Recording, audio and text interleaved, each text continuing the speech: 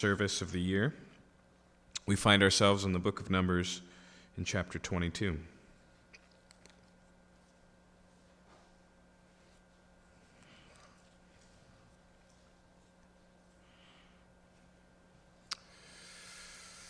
If we were coming up on Easter, then it probably wouldn't be as significant to say that the passage tonight seems a perfect place to be, as so much of the Bible easily navigates to the cross of Jesus Christ. But the chapters we'll look at tonight significantly address the Christmas story in a way that really is fortuitous.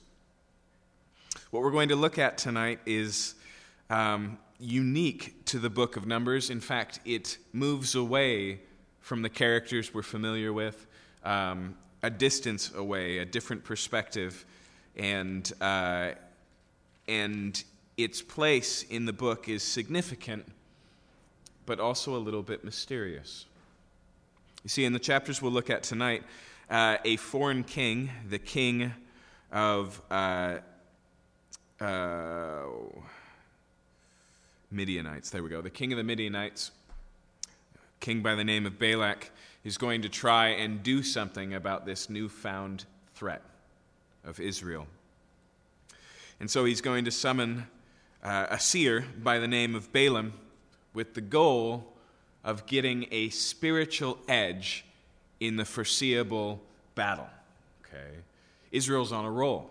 As we saw the last few weeks, they're starting to have some victories leading up to the land. And as we'll pick up tonight, they are camped at the very borders of the Promised Land and too close for comfort to the land of Moab and the land of the Amorites.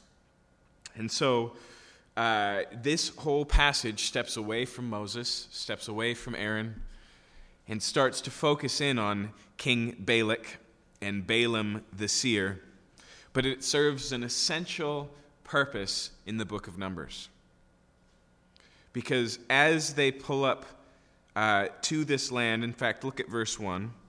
Then the people of Israel set out and camped in the plains of Moab, beyond the Jordan at Jericho.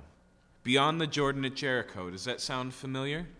If you know what comes next, although Israel will be here for the duration of Numbers and the duration of Deuteronomy and won't actually start the action until the book of Joshua, their very first foray into the land, their very first battle will be at Jericho. And so now they're positioned, ready for the end of this 40-year parenthetical period and entering into God's promise to take out the land, to take the land for themselves.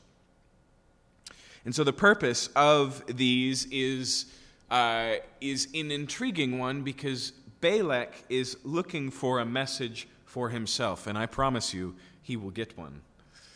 But these words, as they're recorded here in the book of Numbers, are primarily for the encouragement of Israel on the cusp of the land. It reminds me of a later story in the book of Judges, where Gideon becomes the unlikely hero and leader of the armies of Israel. And he's about to go to war, and he's not feeling really good about the possibilities. He started with a pretty decent showing of this volunteer army that Israel, shows up, and they're at the front lines, and God says, "No, Gideon, that's too many men." And he begins to pare it back until all that Gideon has is this tiny army of soldiers. And so he's noticeably nervous the night before the big battle. And God says, "Gideon, I want to show you something. I want you to sneak down quietly across enemy lines into the camps of your enemy."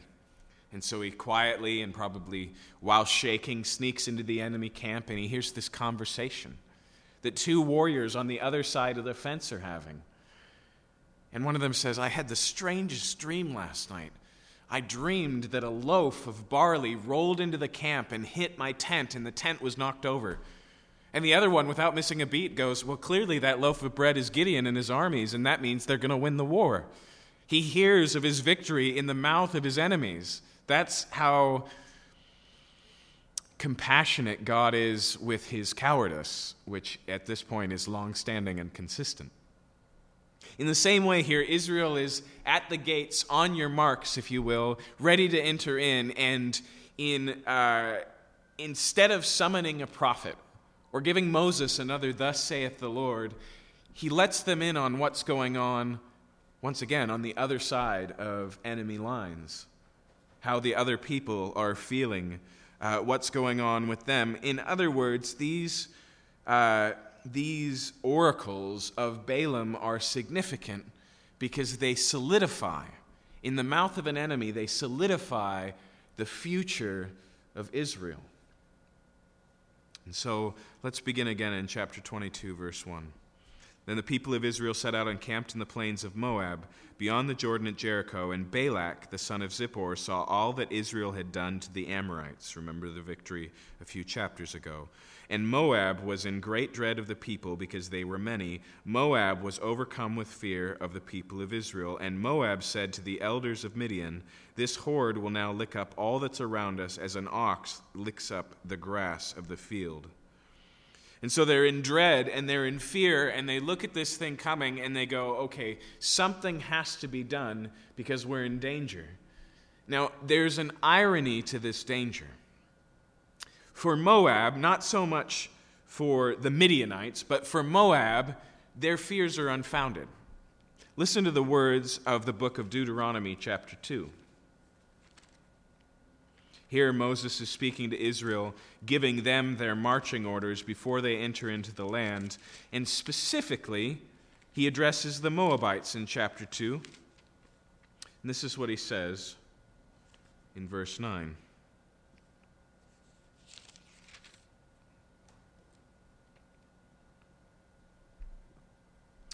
Moses says this. "And the Lord said to me, 'Do not harass Moab or contend with them in battle, for I will not give you any of their land for a possession, because I have given it to Ar, to the people of Lot, for a possession.'" And so Moab's land is actually protected because of their relationship, because of their ancestor, Abraham's cousin, Lot. And so their fears here are unfounded. Now, like I said, the Midianites is another story, but nonetheless, it's a good reminder here of the fact that there is a difference between what fear does in our life and the foundation of those fears. Spurgeon famously said that worry does not rob tomorrow of its troubles, it merely robs today of its power. And that's where Balak is at. He doesn't really know the future, but he fears nonetheless, and so he does all he can think of to do. And so, verse 4, Moab said to the elders of Midian, "This horde will now lick up all that's around us as an ox licks up the grass of the field." So Balak, son of Zippor, who was king of Moab at that time, sent messengers to Balaam, the son of Beor, at Pethor, which is near the river in the land of the people of Ammon, and called him, saying. Do you notice there that it says that Balaam's from Pethor, and then it says which is near the river? This river is so significant it doesn't have to be named. It's just the river. In fact, it's one of the few ancient rivers from this part of the world that you know. It's the river Euphrates. Okay, because Pethor is in what we know later on in the story of the Bible as Babylon. Okay, now side note, it's pretty far away. It's far away from the land of Canaan. It's far away from the land of Moab. As he will send people to travel, we're talking about a 400-mile trek. Okay, so I want you to notice as we get into this that Balaam has a significant reputation. This isn't somebody in Moab's own kingdom. This isn't one of the Midianites or one of their near neighbors 400 miles away, okay? 20 days of travel we're talking about on foot. That's how well known Balaam was. That's how good he was at his job. And what was Balaam known for? Verse 5, sent messengers to Balaam the son of Beor at Pethor, which is near the river in the land of the people of Ammon, to call him, saying, "Behold, a people has come out of Egypt. They cover the face of the earth and are dwelling opposite me. Come now, curse this people for me, since they are too mighty for me. Perhaps I'll be able to defeat them and drive them from the land. For I know that he whom you bless is blessed, and he whom you curse is cursed." Okay?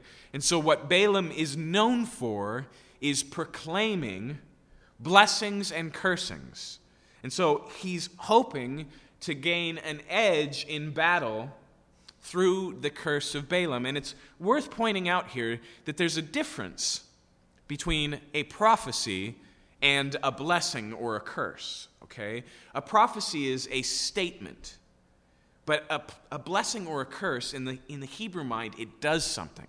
You're not just saying something about someone, you're actually enacting something over someone. And so you may remember we looked at the blessing of the Aaronic priesthood. The Lord bless you and keep you and cause his face to shine upon you. That's not just empty words or a reminder of the fact that God will bless his people. It is actually a blessing. It carries spiritual freight. It accomplishes something. And so Balaam is known as a man who has some sort of spiritual ability to make a difference through his words, both for blessing and for cursing, and clearly with some sort of success, because his reputation, he's known far and wide. And as we'll see, Balak is willing to reward him handsomely for the service. So, verse 7, the elders of Moab and the elders of Midian departed with the fees for divination in their hand, and they came to Balaam and gave him Balak's message, and said to them, lodge here tonight, and I will bring back word to you as the Lord speaks to me. And so they come, and they come with an entourage, right? They don't just send any messenger, they send elders of both of their people. And they send an initial fee just for the bid, just for the assessment, to see if he'll take the job. And so Balak says, stay here, and I'll see what the Lord would have me do. Now there's an intriguing note here. You may notice there that the word Lord, the one in the mouth of Balaam here, is capital L, capital O, capital R, capital D. That's the way that our English Bibles tell us that the word here is the tetragrammaton, okay? This 4-character, sometimes rendered YHVH, that is a stand-in for the name of God. Sometimes we call him Yahweh, sometimes Jehovah, depending on what you do with the vowels between those 4 consonants, okay? What's significant about that is Balaam, at least in the story, seems familiar with the name of the God of Israel, okay? Now, it may be that that is an editorial note so we understand and we track what's going on here. It's going to be clear that Balaam lives in a world of many gods, that he's a polytheistic believer, and the way that he operates is to engage with particular gods for a particular purpose, okay? So either he knows that his business is with the God of Israel because he wants to address the people of Israel, or the editor here is helping us to understand that God is interfering in a process, okay? We have significant reason to believe that that might be the case. There is an occasion where Saul has basically put himself right out with the God of Israel, but he needs some advice. And so he goes to a soothsayer, someone who speaks to the dead, to summon Samuel, who's been dead for some time, to ask for his advice. And it's a weird story if you read it. He goes to this woman known as the Witch of Endor, and she summons the ghost of Samuel, and he has this conversation. And it really goes against the grain of how the Bible understands the afterlife, not to mention the clear commandments God gave Israel about going to those who speak to the dead. But what it appears to happen is that God overrides the process, interferes, because he is in charge. And that's definitely, as we'll see, the case here. But either way, he sleeps, he inquires, and he dreams. And what does he dream? He dreams, as God speaks to him in verse 9, God came to Balaam and said, "Who are these men with you?" And Balaam said to God, "Balak, the son of Zippor, the king of Moab, has sent to me, saying, Behold, a people's come out of Egypt, and it covers the face of the earth. Now come, curse them for me. Perhaps I'll be able to fight against them and drive them out." And God said to Balaam, "You shall not go with them. You shall not curse the people, for they are blessed." In other words, he gets a hard no. And behind that hard no, he gets a simple reason. there's no chance of you being able to curse them because their blessing is secure, right? Now, Balaam may not, in fact, I would assume he's probably completely unaware of the history with Abraham, but this should remind us of the words that God spoke to Abraham when he called him out of the land of Ur. When he said, I will bring you to a land, what did he say? He said, I will bless you. I will bless your descendants. I will bless those who bless you and curse those who curse you, and through you all the nations of the earth will be blessed. God's plan for Israel is one of blessing, and he says that that's irreversible, that there's no changing of that. And so he says no. And so the next morning, verse 13, Balaam rose in the morning and said to the princes of Balak, go to your own land, for the Lord has refused to let me go with you. So the princes of Moab rose and went to Balak and said, Balaam refuses to come with us. Now keep the distance in mind, okay?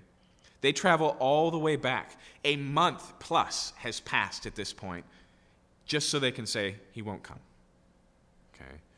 And so Balak hears this response, verse 15. Once again, Balak sent princes, more in number and more honorable than these, and they came to Balaam and said to him, thus says Balak, the son of Zippor, let nothing hinder you from coming to me, for I will surely do you great honor, and whatever you say to me I will do. Come, curse this people for me.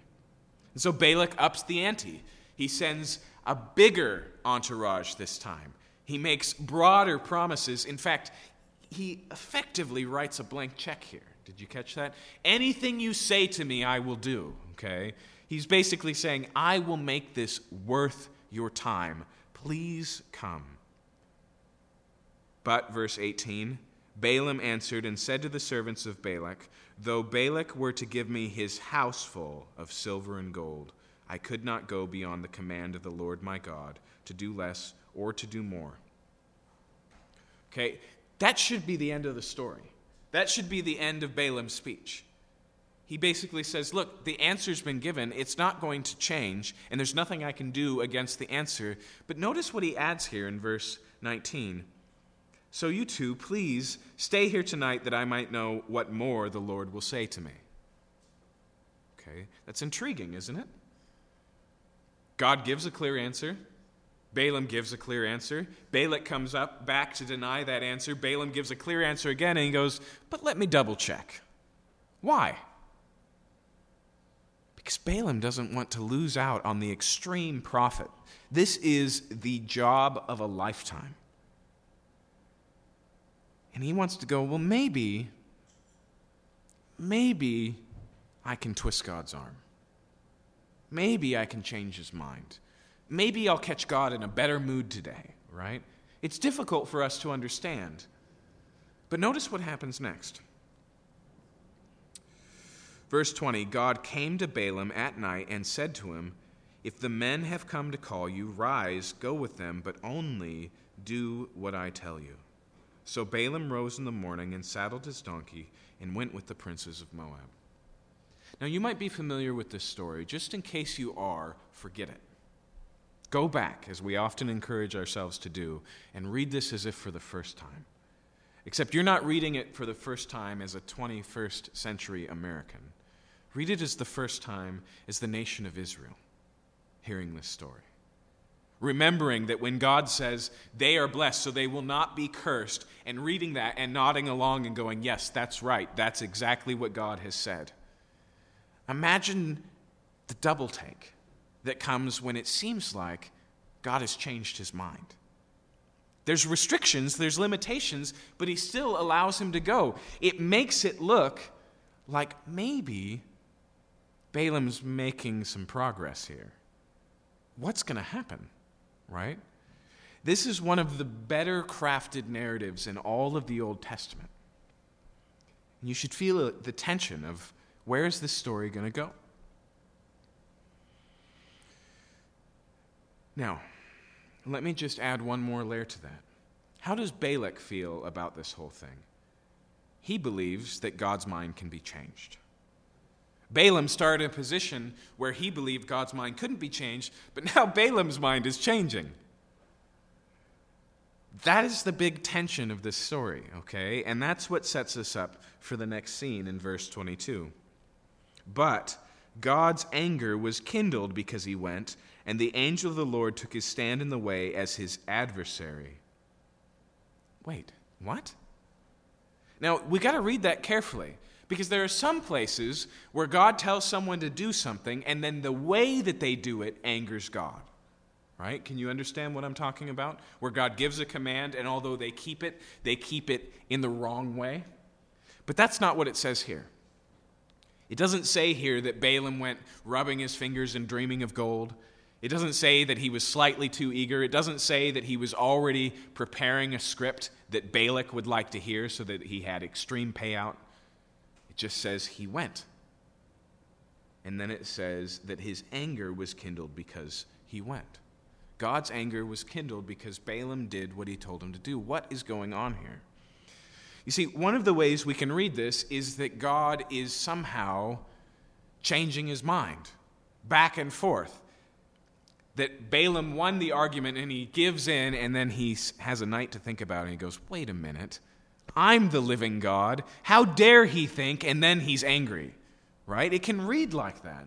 Now, I'll just point out to you in advance that when Balaam does begin to proclaim, one of the statements he's going to make, and I quote, is, God does not change, nor does he relent. Okay? So that's probably not the best way to read this story. What this is really about is not about God who changes his mind. It's about Balaam who refused to. Right? He doesn't allow God to change his mind. He keeps pushing. And so God lets him go. It reminds me of what Paul says in the letter to the Romans in chapter 1. He says this repeatedly in Romans chapter 1, talking about where we as human beings have gone wrong. And he says, therefore God gave them over. He let them go. But when you watch, what happens from that giving over? He gives them over to a debased mind and the doing of shameful things, and that is what leads, read back in verse 19 of chapter 1, to the righteous wrath of God. He lets them go and walk the way they want to walk directly into his anger. What's happening here is somewhat similar, and I'll just remind you, okay, that the same God who sets an angel in front of Balaam is also going to let the donkey speak so that Balaam isn't killed by the angel. Okay? Remember here that God is completely sovereign, and that's the point. He lets Balaam go, but Balaam also needs to learn a lesson.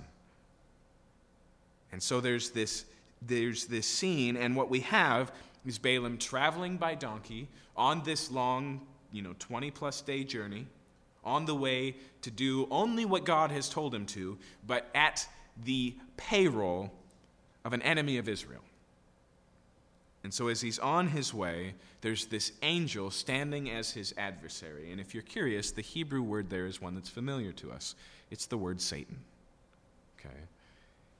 Now, here, it doesn't mean that the angel is Satan, but that's the animosity in this relationship. That's the enmity in this relationship, as this angel stands in the way. And so, verse 23, the donkey saw the angel of the Lord standing in the road with a drawn sword in his hand. And the donkey turned aside out of the road and went into the field.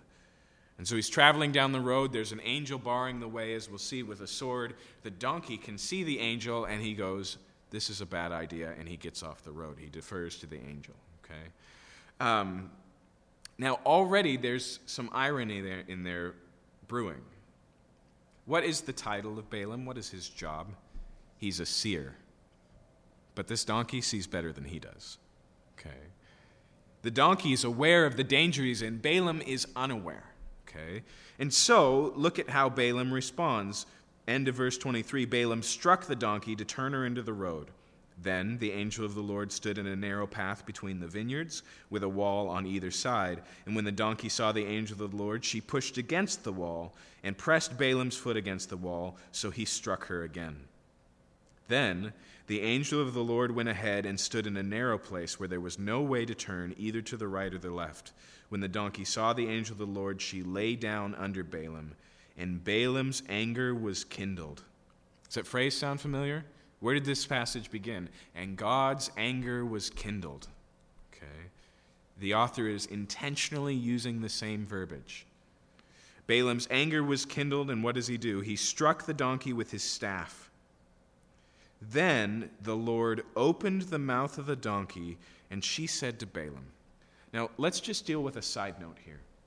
This is one of those stories that for many people renders the Bible, along with Grimm's fairy tales or other stories, as just being ridiculous. Because here we have a talking animal. Okay? What we need to keep in mind is the uniqueness of this happening. Once again, if you are a Jew reading in the days of Moses this story and hearing it read aloud, when this happens, is it something you expect to happen? Is it normal? Do you go, oh, of course, the animal's talking, right? No, that's the surprise factor.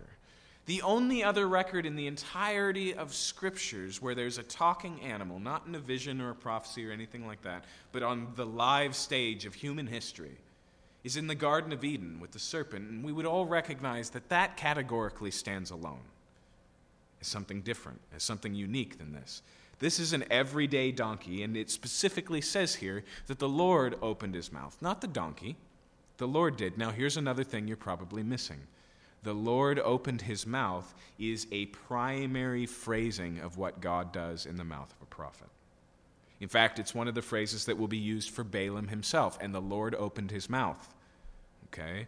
Once again, there's parallels being drawn, and although Balaam's not going to get it very quickly, we should be seeing that Balaam is the ass in this story. Okay? And so in the same way that God opens the mouth of the donkey, that's what's going to happen in the oracles. But for now, notice this. The Lord opened the mouth of the donkey, and she said to Balaam, "What have I done to you that you have struck me these 3 times?" And Balaam said to the donkey, "Because you've made a fool of me, I wish I had a sword in my hand, for then I would kill you." Now, 2 things. One, here we get a clear idea of how angry Balaam really is. He's so angry, he's not flabbergasted at all. He's arguing with a donkey. Okay? He just gives a clear answer. He says, "You don't understand why I'm angry? 3 times now you have disobeyed." And then he says, "I wish I had a sword so I would kill you." Now, there Balaam's speaking beyond his knowledge. Remember, he doesn't know the angel is there with a sword so he can kill Balaam. But nonetheless, we're getting the significance, the parallels. And so notice verse 30, the donkey said to Balaam, "Am I not your donkey on which you have ridden all your life long to this day? Is it my habit to treat you this way?" And he said, "No." Now, that's the end of this conversation. The reason why it's funny is because the donkey wins. He actually calms Balaam down, and Balaam goes, "You're right. I don't know why I didn't trust you. You've always been good to me," right? That's what lays behind this simple statement of no. But notice verse 31. Then the Lord opened the eyes of Balaam, and he saw the angel of the Lord standing in the way with his drawn sword in his hand, and he bowed down and fell on his face. Okay? And so, if you will, the miraculous thing about this story is not that God speaks through a donkey, it's that God is going to speak through Balaam. And we see here 3 times the angel stands in the way and limits his progress, threatens his life. We're going to go on and we're going to see 3 separate times where Balak will finance the cursing of Israel at different places. And all of this is tying together to make a perfect Hebrew narrative. But the significance of this is that God is going to say great things through an awful man like Balaam. Okay? He's going to use him, but Balaam is not going to use God. He's not going to be able to manipulate him like he could the other gods, because this is the God, the living one. Okay? And so Balaam gets this lesson up front. In verse 32, the angel of the Lord said to him, "Why have you struck your donkey these 3 times? Behold, I've come out to oppose you because your way is perverse before me. The donkey saw me and turned aside before me these 3 times. If she had turned aside from me, surely now I would have killed you and let her live." Then Balaam said to the angel of the Lord, "I have sinned, for I did not know that you stood in the road against me. Now, therefore, if it's evil in your sight, I will turn back." Okay. And the angel of the Lord said to Balaam, "Go with these men, but speak only the words that I tell you." So Balaam went on with the princes of Balak. What we see here is pretty clearly an attitude adjustment.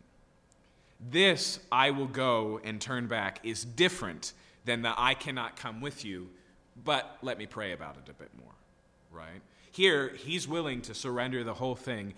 That puts him in the appropriate place. That makes him understand the relationship he's in as the story moves forward. And so, speaking through the angel, God says, "No, go." But he reminds him again, "But only say the things that I tell you." Verse 36. When Balak heard that Balaam had come, he went out to meet him at the city of Moab, the extremity of the border. Now, why does it add that? It's once again about honor, okay? This is a king, and he doesn't sit in the palace and wait for Balaam. He goes to the very edge of his land and meets him and walks him all the way in, okay? It's honor. Verse 37, Balak said to Balaam, "Did I not send to you to call you? Why did you not come to me? Am I not able to honor you?" And Balaam said to Balak, "Behold, I've come to you. Have I now any power of my own to speak anything? The word that God puts in my mouth, that I must speak." Then Balaam went with Balak, and they came to Kiriath-Huzoth. And Balak sacrificed oxen and sheep, and sent for Balaam and for the princes who were with him. And in the morning Balak took Balaam and brought him up to Bamoth Baal, and from there he saw a fraction of the people. So notice there's sacrifices involved, and we'll see that in just a second. And what's really interesting is we have archaeological finds of similar practices for similar offices, other seers who also offered several sacrifices on separate altars for this type of an occasion. It's actually striking, the parallels between the archaeological writings we found that date from this time and place and the behavior of Balaam here, okay? He may be the best in his job, but he's not the only operator, okay? So there's a way to these things, and we're going to see that the Bible uses it. But the second thing I want to point out is in verse 41, where it says that from his vantage point, where he takes him, he can only see a fraction of the people, okay? Based on some of these other archaeological writings, all these other things that we've discovered, the reason is because he doesn't want Balak to be overwhelmed. In other words, he just needs to see a sliver of them so that he has some sort of spiritual tactical advantage. And so in advance, Balak has come up with a vantage point where Israel can be seen, because you know that phrase, the evil eye, right? In the ancient world, a curse involves seeing, okay? But just a smidgen, not all the people, only a portion. And so they're all set up. Chapter 23. Balaam said to Balak, "Build for me here 7 altars, and prepare for me 7 bulls and 7 rams." Balak did as Balaam had said, and Balak and Balaam offered on each altar a bull and a ram. And Balaam said to Balak, "Stand beside your burnt offering, and I will go. Perhaps the Lord will come to me, and whatever he shows me, I will tell you." Okay? And so we see here they have 2 different roles. It's Balak who's putting on the offerings, and Balaam who goes to hear the oracle. Okay? And once again, we have evidence that this was routine practice for this type of thing. And so he goes up to a bare height. Verse 4, God met Balaam, and Balaam said to him, "I've arranged the 7 altars, and I've offered on each altar a bull and a ram." And the Lord put a word in Balaam's mouth and said, "Return to Balak, and thus you shall speak." Now I want you to notice the clarity of that phrasing, that God put a word in Balaam's mouth, right? It's idiomatic. But the idea here is the words that are about to come out of Balaam's mouth are not his. They're God's. Okay? He's not paraphrasing. He's not ad-libbing. What he's about to say is exactly what he was told to say. No more, no less. That's significant. Okay? Verse 6, he returned to him, and behold, he and all the princes of Moab were standing behind his burnt offering, and Balaam took up his discourse and said, "From Aram Balak has brought me, the king of Moab from the eastern mountains. Come, Curse Jacob for me, and come, denounce Israel. How can I curse whom God has not cursed?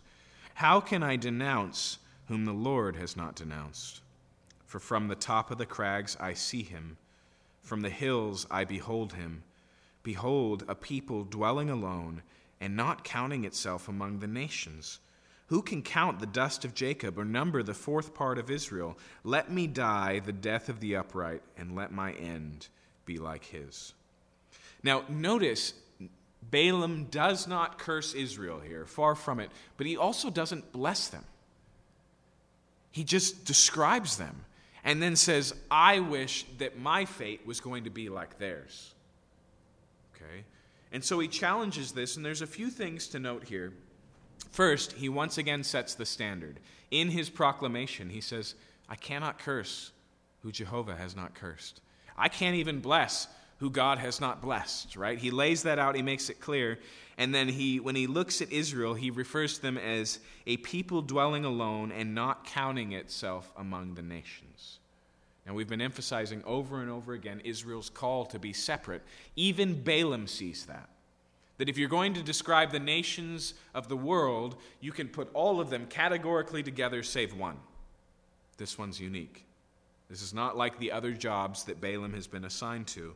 And then notice verse 10, who can count the dust of Jacob or number the fourth part? Now, Balaam, once again, probably doesn't know the promises given to Abraham, but by using dust there, he's referencing them nonetheless, right?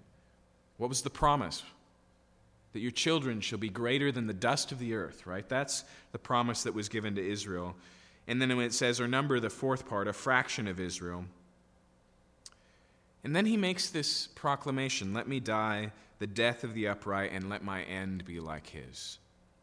He goes, when I look at the future of Israel, I like what I see. In fact, my hope is that my end will be like theirs. Now, Balaam doesn't really mean that. Not in the way that's going to change his life. We're not witnessing a conversion as Balaam suddenly gets it and realizes things as they are. In fact, we know about Balaam's end. Would you like to hear it? We find this later in the book of Numbers in chapter 31. What is the end of Balaam the seer? In chapter 31, verse 7, they warred against Midian as the Lord commanded Moses and killed every male. They killed the kings of Midian with the rest of their slain, Evi, Rechem, Zur, Hur, and Reba, and the 5 kings of Midian, and they also killed Balaam the son of Beor with the sword. He dies with these enemies, the Midianites, okay? As they are conquered, so also is Balaam killed. But nonetheless, he recognizes what's coming for Israel is good, and that's the end of his first oracle. And so Balak's response, verse 11, Balak said to Balaam, what have you done to me? I took you to curse my enemies, and behold, you've done nothing but bless them. Now, like I said, that's semi-inaccurate. That will come. But at this point, he's just recognized what Israel is. He's not proclaimed good things for Israel. He's just proclaimed the recognition that Israel is good. Verse 12, he answered and said, must I not take care to speak what the Lord puts in my mouth? Now, you would think at this point that Balak would get the message, right?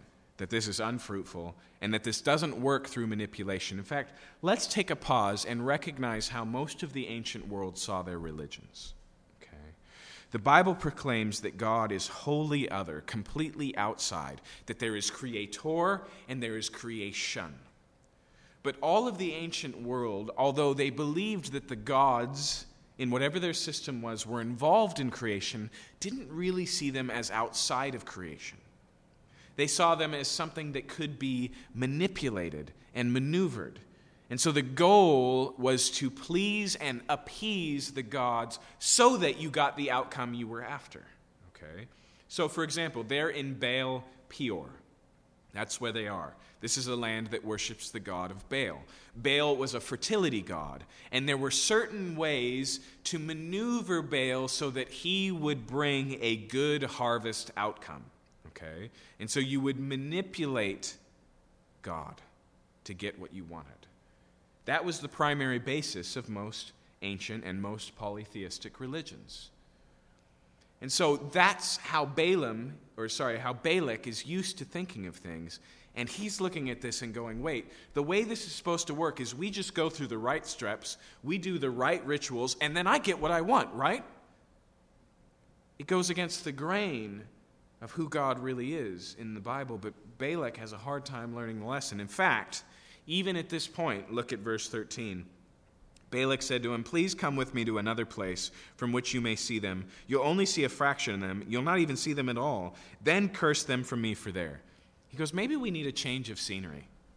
Maybe if it's a different time, in a different place, with a different view, then I'll get the outcome that I want. Okay.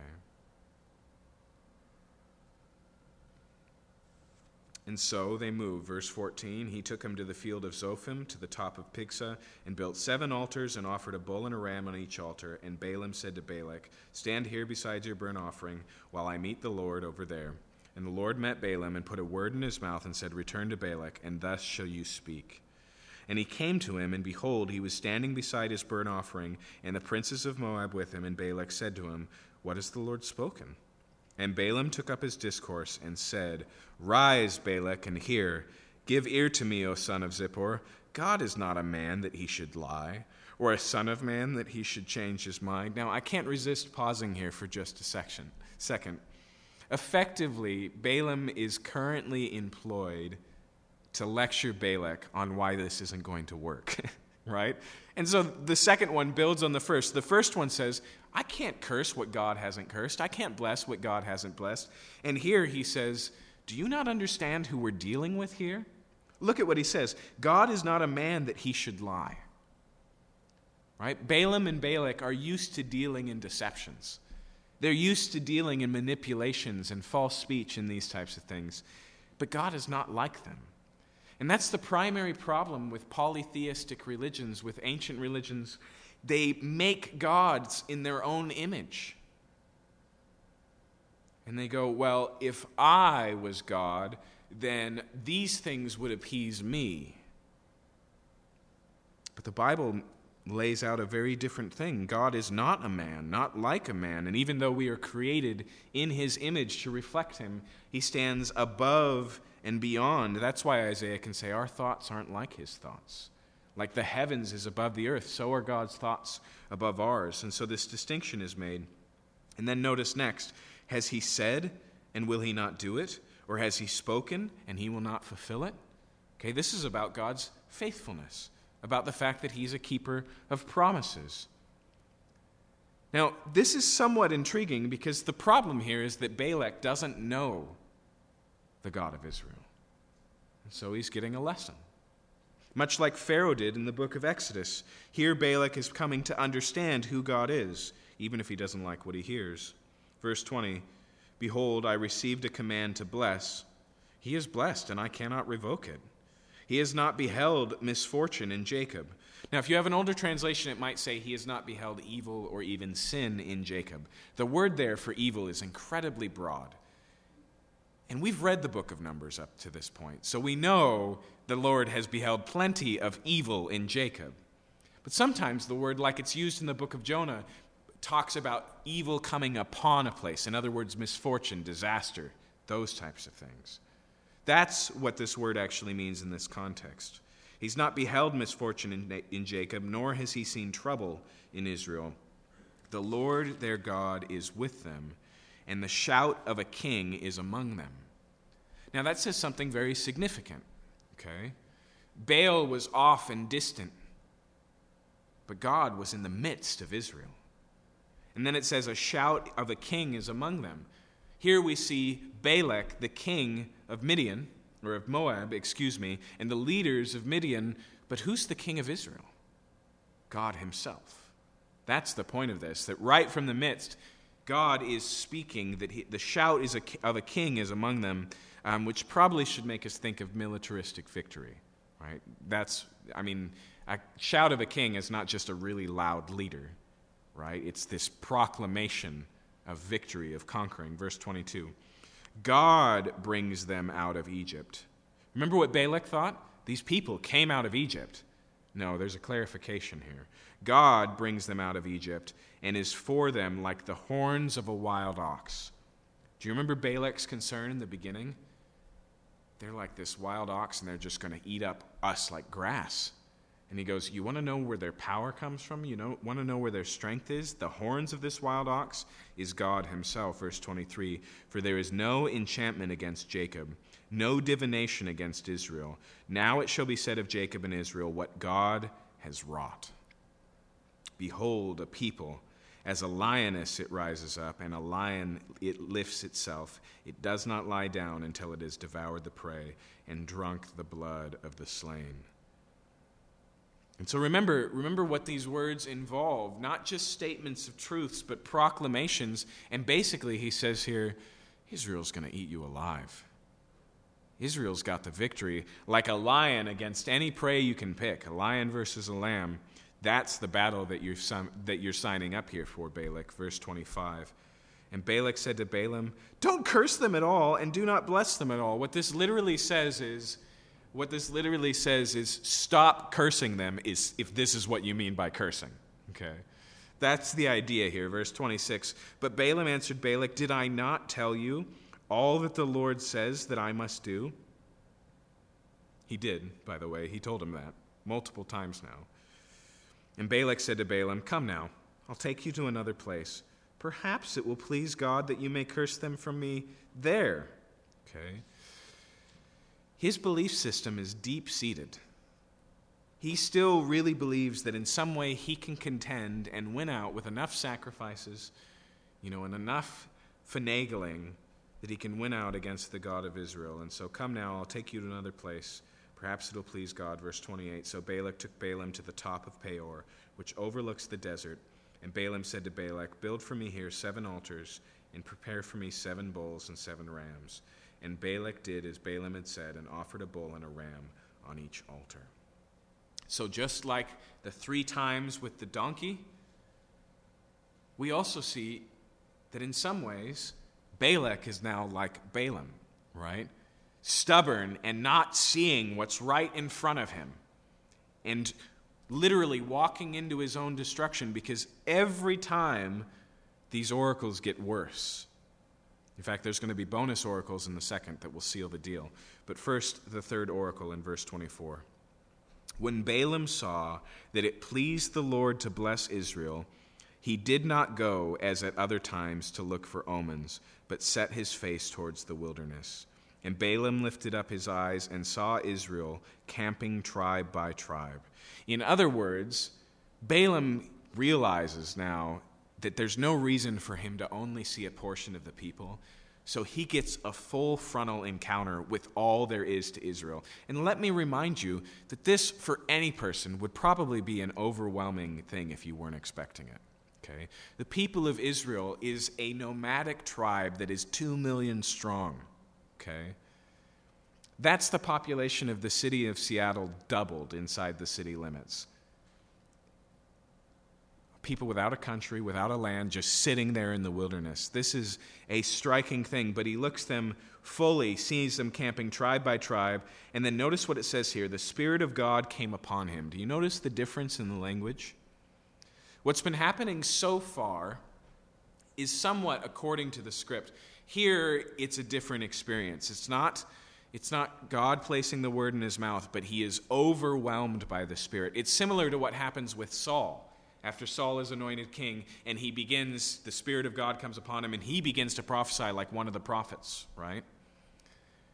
God completely takes over, consumes Balaam. And what happens here is significant because it's not like the blessings and cursings. It's not a proclamation of who God is. This is outright prophetic. Here, Balaam becomes a prophet of God, not just a seer of Babylon. Okay? And so, verse 3, he took up his discourse and said, the oracle of Balaam, the son of Beor, the oracle of the man whose eye is opened. Sound familiar? Right? That theme has been running through this whole passage.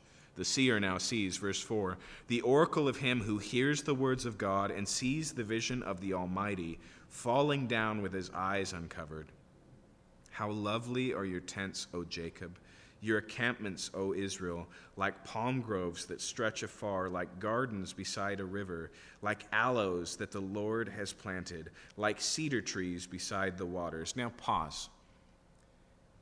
In the land of Israel, cedars grow on mountains and not by rivers. Okay?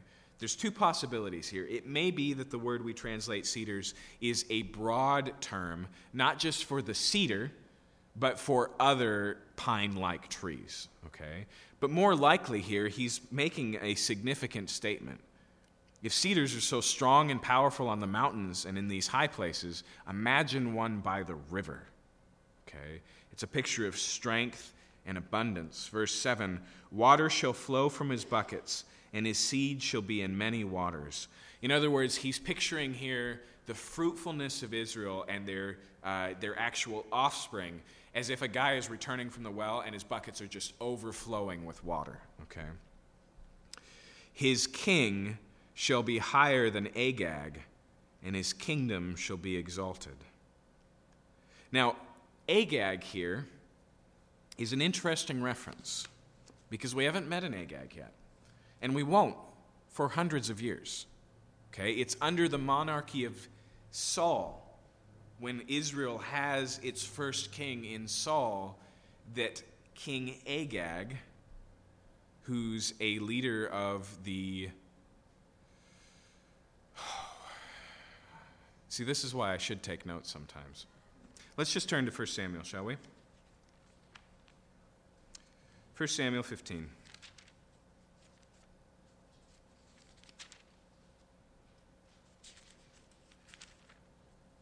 I guess the fact that I knew where we were turning shows I don't need notes, but nonetheless.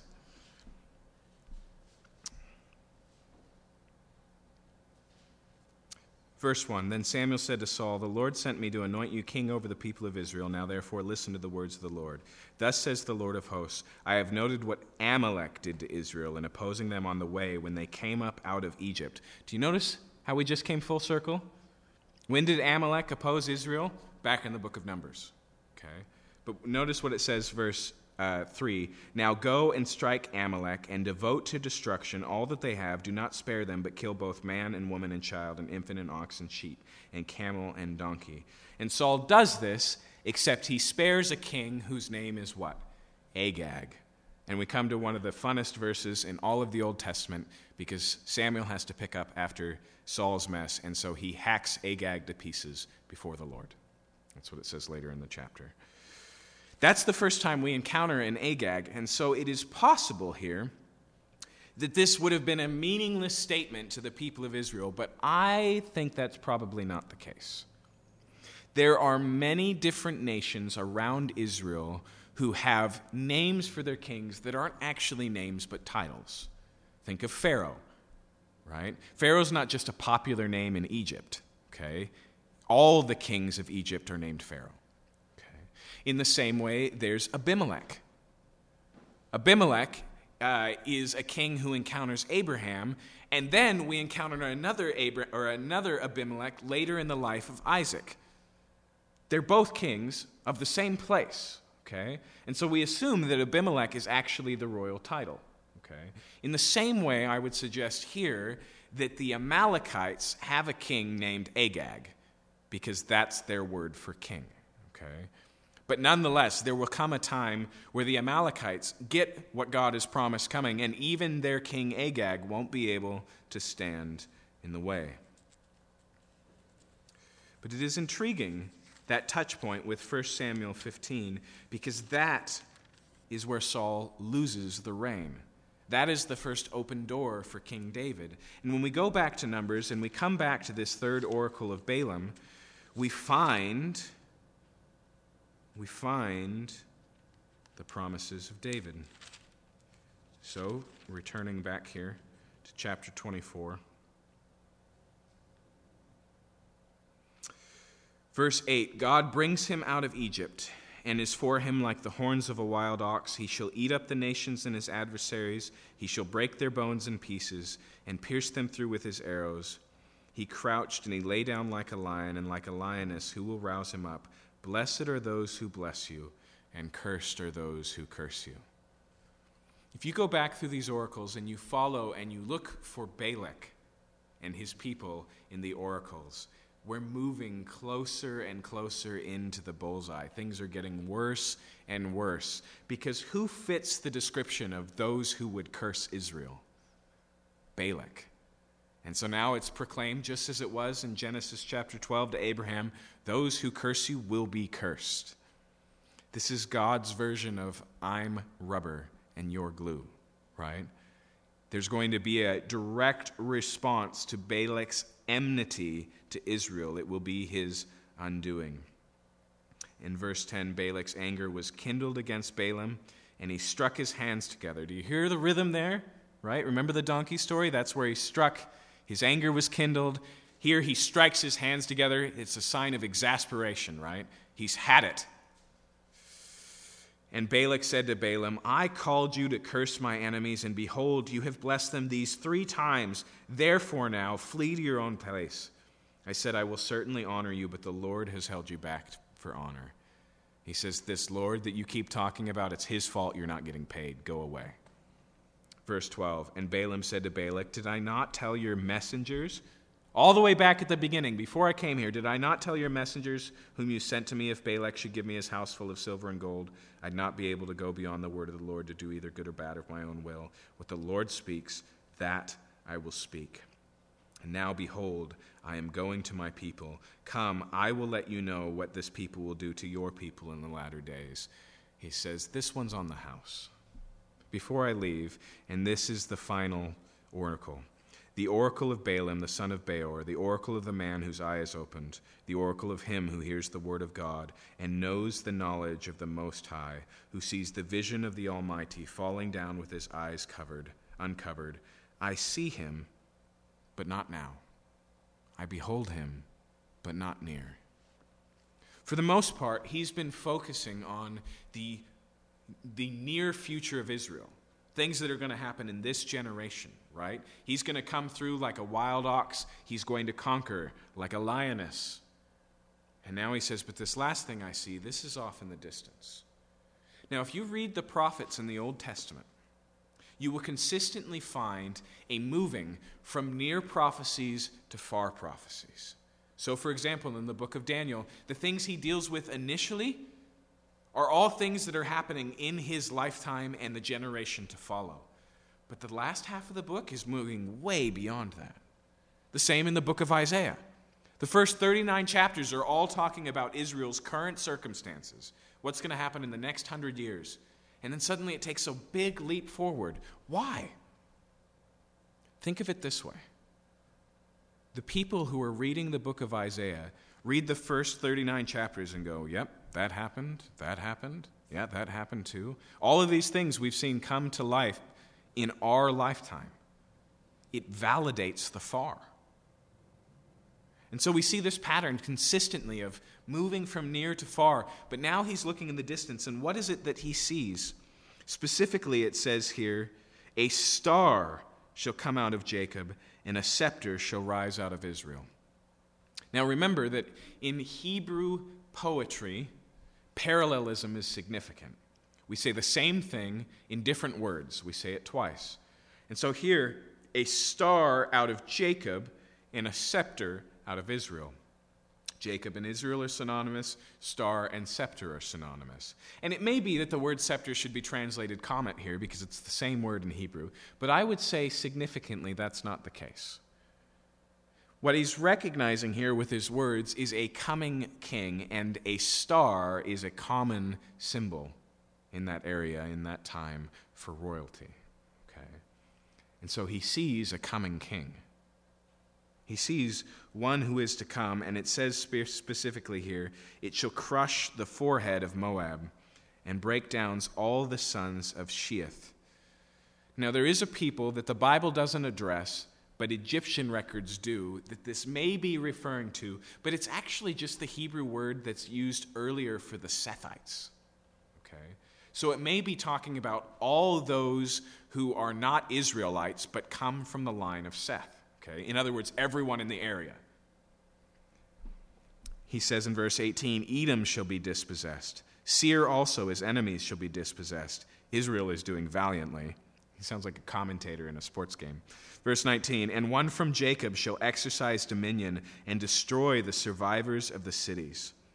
And so he sees here a coming king, and it may be King David. But it's intriguing that rabbis writing after the lifetime of David started to look forward to another king. And they started to resonate with this idea of star. Maybe you've heard of the leader of Israel, Bar Kokhba. That's son of the star. Okay? And he was named that by rabbis to tie him to this prophecy. But it seems that what we have here is a prophecy of Jesus in the mouth of no one else but Balaam, the pagan seer. Now, I told you that tonight it was an interesting place to come for Christmas.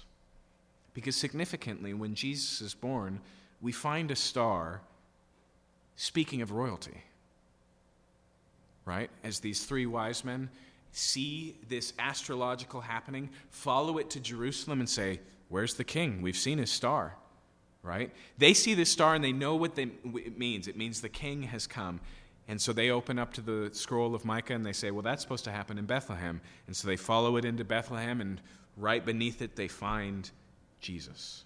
Okay? Now here's the thing. Where are those men from, these three wise men? Okay, don't get confused. We three kings of Orient are is the most biblically inaccurate sentence in any Christmas carol. Nowhere in Matthew does it say that they're kings. And also, we think of the East as the Orient, as in Asia. The Bible never does. It thinks of Babylon. Now, who do we know who's from Babylon? Balaam. But there's lots of stars. There's lots of astrological happenings. Why did the Babylonian astrologers know it when they see it? Why did they come for that star? Well, interestingly enough, in the book of Daniel, Daniel finds himself in the school of the astrologers. In fact, he saves their lives because he can interpret a dream that none of them can. And later in the book of Daniel, there is the only chronological prophecy in all of the Bible for when the Messiah will come. The prophecy that we sometimes call the prophecy of 70 weeks. It says, once Israel is restored under Artaxerxes, 469 or 463 weeks, it's all going to come together, and then comes the Messiah. Remember that Daniel writes that as one of the Babylonian court astrologers. Okay?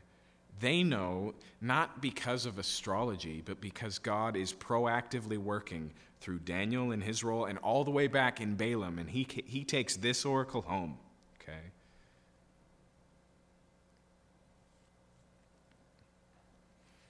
We've seen constant proclamations tonight of the sovereignty of God.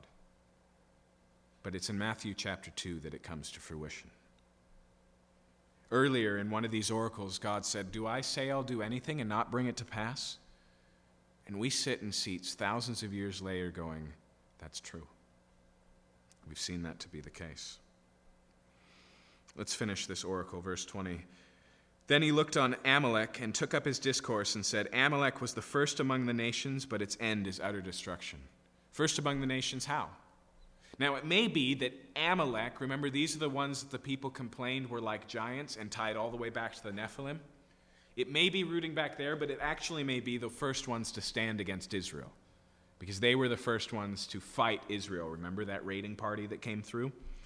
He says, but they're coming to an end. Verse 21, he looked on the Kenite and took up his discourse and said, enduring is your dwelling place, and your nest is set in the rock. Nevertheless, Cain shall be burned when Asher takes you away captive. Who's Asher? One of the tribes of Israel, right? He gets real specific here. Verse 23, he took up his discourse and said, alas, who shall live when God does this? But ships shall come from Kittim and shall afflict Asher and Eber, and he too shall come to utter destruction. Okay. Then Balaam rose and went back to his place, and Balak also went his way. So, remember, reading this is Israel, like Gideon overhearing the night conversations. The encouragement that comes here. Even our enemies have been told by God himself what will come to pass, and it will be in our favor. Victory is imminent. The God who keeps his promises will keep his promises. This is a tremendous high note in the book of Numbers, but like every high note we've seen, it's followed by a fallout. Look at the opening verses of the next chapter. While Israel lived in Shittim, the people began to whore with the daughters of Moab. These are the ones that no one can curse. These are the ones that God sees no destruction coming upon. And what are they doing? They're sleeping around. In fact, we get a further description, verse 2. These invited the people to sacrifices of their gods, and the people ate and bowed down to their gods. So Israel yoked himself to Baal of Peor. Right? Baal Peor was this place where Balaam starts this whole thing, and now Israel's freely and willingly going in, and not only are they worshiping Baal, but they're engaging in sexual infidelity with their women because sexual practice was part of their worship. And look at what it says in verse 3 as it's tied here to the story we just read. And the anger of the Lord was kindled against Israel.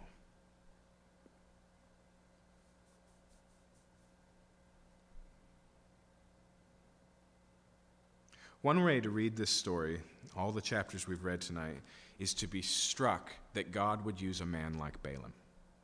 And it's worth saying, right? We would be in danger of looking at these prophecies and going, man, a prophecy of the Messiah, that is a grade A prophet. This is someone of significance, of holiness, of goodness, and clearly he's in the upper echelon of God's people. No, he's not. God can use a donkey. And God can use Balaam. So we got to watch out for feeling like the evidence of our righteousness or even our standing with the Lord is the way that he's used us. Even Jesus himself warns that there will some who come to him in the last days and say, didn't we cast out demons in your names? Didn't we even do miracles in your name? And he'll say, depart from me because I never knew you. God's sovereignty means he's fully capable of using his enemies.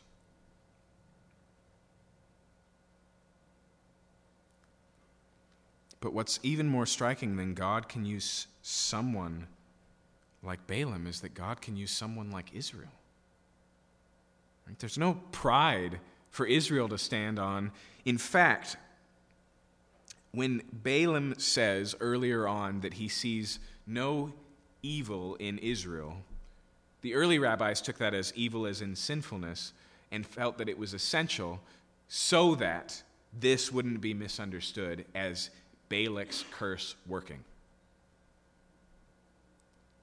Right? Because what we find here is the only real threat to Israel is Israel. But there is more to the story. We're told later in the book of Deuteronomy, and then it's affirmed for us in the New Testament, that the Moabites didn't just come up with this idea. Balaam did. Balaam goes, hey, look, I know it didn't work out, but I got an idea. All you need to do, the weakness of these people, all you need to do is just send out your most attractive temple prostitutes and have them invite some Jews over for dinner. Everything will go fine from there, I promise. That's why Balaam finds his end with the enemies of Israel, because this is his plot. We're not told that in Numbers. We don't find that out until Deuteronomy. But here, Israel gets involved in this. In verse 4, the Lord said to Moses, take all the chiefs of the people and hang them in the sun before the Lord, that the fierce anger of the Lord may turn away from Israel. And Moses said to the judges of Israel, each of you kill those of his men who have yoked themselves to Baal of Peor. Okay, and so this is going on, and there needs to be direct consequences, or there's going to be direct consequences. Verse 6, and behold, one of the people of Israel came and brought a Midianite woman to his family in the sight of Moses and in the sight of the whole congregation of the people of Israel, while they were weeping in the entrance of the tent of meeting. Notice the difference here. What's happening in the first few verses? Israel's being drawn out into Baal Peor, outside of the camp, and is idolatrously and infidelitously worshiping Baal. Okay? Here, a man brings one of those women into the camp of Israel, into his own tent, to have sex with her there. And notice the timing. What's going on in the midst of this? It says, in the sight of the whole congregation of the people of Israel, while they were weeping in the entrance of the tent of meeting. Do you know what that is? That means the whole people is gathered and gone, we have sinned. It's an act of national repentance. And moving through the crowd, excuse me, pardon me, is an Israelite holding hands with a Midianite on a way to his tent to have sex with her. This is brazen. Okay. And so, verse 7, when Phinehas, the son of Eleazar, the son of Aaron the priest, saw it, he rose and left the congregation and took a spear in his hand and went after the man of Israel into the chamber and pierced both of them, the man of Israel and the woman, through her belly. Thus the plague on the people of Israel was stopped. Okay. Now that seems extreme, right? Here's Phinehas, who's the grandson of Aaron. He sees this man go by. He grabs a spear and follows him into their tent, catches them in the act, and runs them both through in a single thrust. In fact, even the rabbis were nervous about this because it's completely disconnected from the commandment of God, right? It looks like a person, just a normal human being, taking the vengeance of God in his own hands. And so they had to come up with and think about how to explain this. But the author explains it for us. Now, first off, we get a note in verse 9. Nevertheless, those who died by the plague were 24,000. Okay, so we need to get a picture of what's going on because the author's relatively limited in how he tells this story. And so what's happening is people are consistently dying because of this brazen national act. And while they're trying to stop the plague, here comes another, and it's Phinehas' action that ends the death. Okay. Now, the problem is, for many of us, we are more shocked and more upset by Phinehas' behavior than the behavior of this other Israelite. And I'm not saying you versus me. I'm saying generally we read the story, and if there's a character that makes us uncomfortable, it's Phinehas, not this other man. But I would say that that's one of the problems we have as human beings, is that we don't rightly appreciate the consequences of sin. Even when it's other people's lives we're putting at risk. We say here, what's the big deal, even though it's 24,000 deaths strong? And listen to what it says here about how God felt about Phinehas, verse 10. The Lord said to Moses, Phinehas, the son of Eleazar, the son of Aaron the priest, has turned back my wrath from the people of Israel, in that he was jealous with my jealousy among them, so that I did not consume the people of Israel in my jealousy. Now, this is actually really striking because just a few chapters ago, Moses wrongly acted in anger and misrepresented God. Here, Phinehas rightly acts in anger and represents God, and that is significant.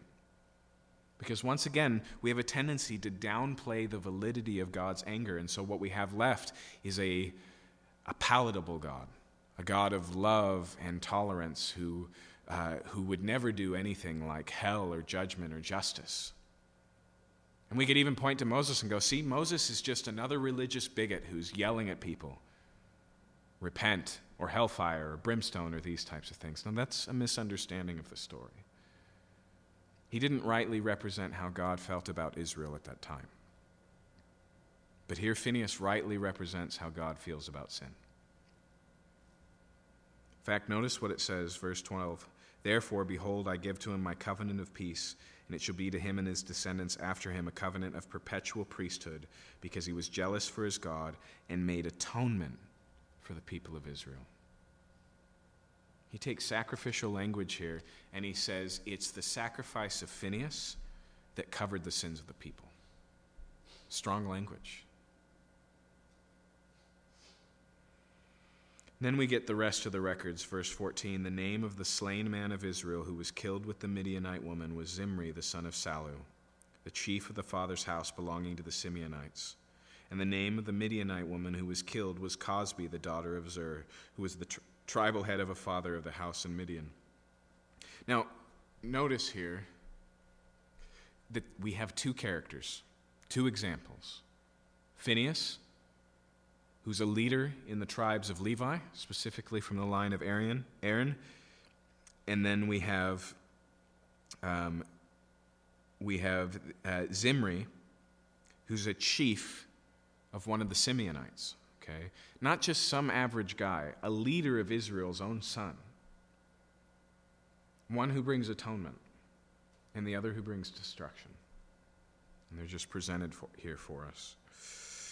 And then finally, verse 16, the Lord spoke to Moses, saying, harass the Midianites and strike them down, for they have harassed you with their wiles, which they guiled you in the matter of Peor and in the matter of Cosbi, the daughter of the chief of Midian, the sister who was killed on the day of the plague account of Peor. And so here God says they're going to get what's coming to them. And as we already saw in Deuteronomy chapter 2, they do. Okay. But here's the thing. When we come to Jesus, Jesus, like Phinehas, becomes a sacrifice of atonement. But unlike Phinehas, Jesus doesn't come bearing a spear and running through the wicked people. He hangs on a cross, and the spear pierces him. And I want to be clear here that the proper response to this is not, that should be such a relief that we're not in the Old Testament. It should be more profound than that. It should be, this is the way it should be.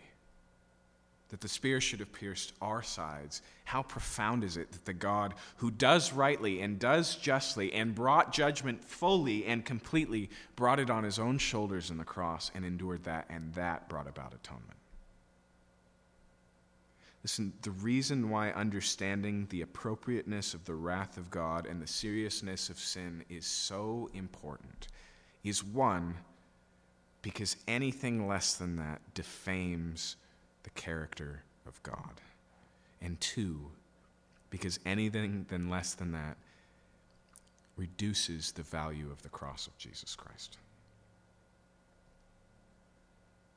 It is profound that when God finally sets sin right, he does it not in the wrath of a coming priest like Phinehas, but in God becoming man and taking that wrath and drinking it to the dregs on our behalf.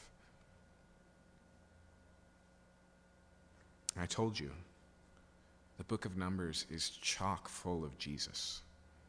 And even here in Phinehas, we have one who's remembered, but also one who speaks to the one greater than Phinehas, who would do something even more zealous and even more profound, not just zealous for the heart of God, although he was, but zealous for us.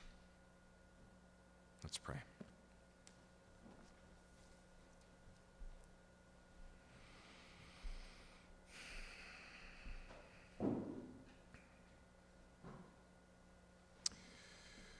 God, I pray that you'd protect us from the sin of Balaam.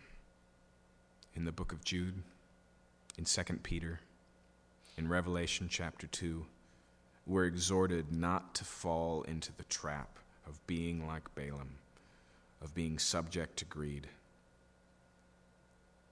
of thinking that we can manipulate you for our own purposes, of having such an encounter with the goodness and the sovereignty of God and then despising it with our actions against you and our actions against the people who you've made in your image. James says that we cannot bless God with the same mouth that we curse others.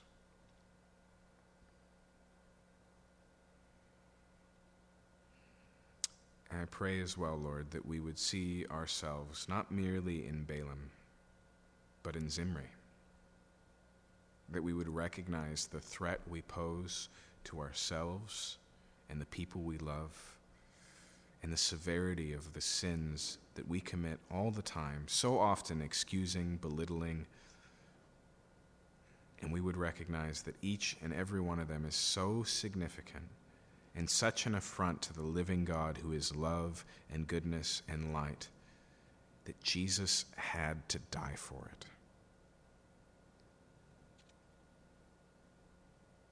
And I pray, Lord, that you would fill us not merely with relief, but with an overwhelming and overflowing love and joy that you sent Jesus and he was willing to die for us. That knowing the depths of our sins was undeterred to take the full weight of the punishment we deserve and freely offer us forgiveness, make atonement for us.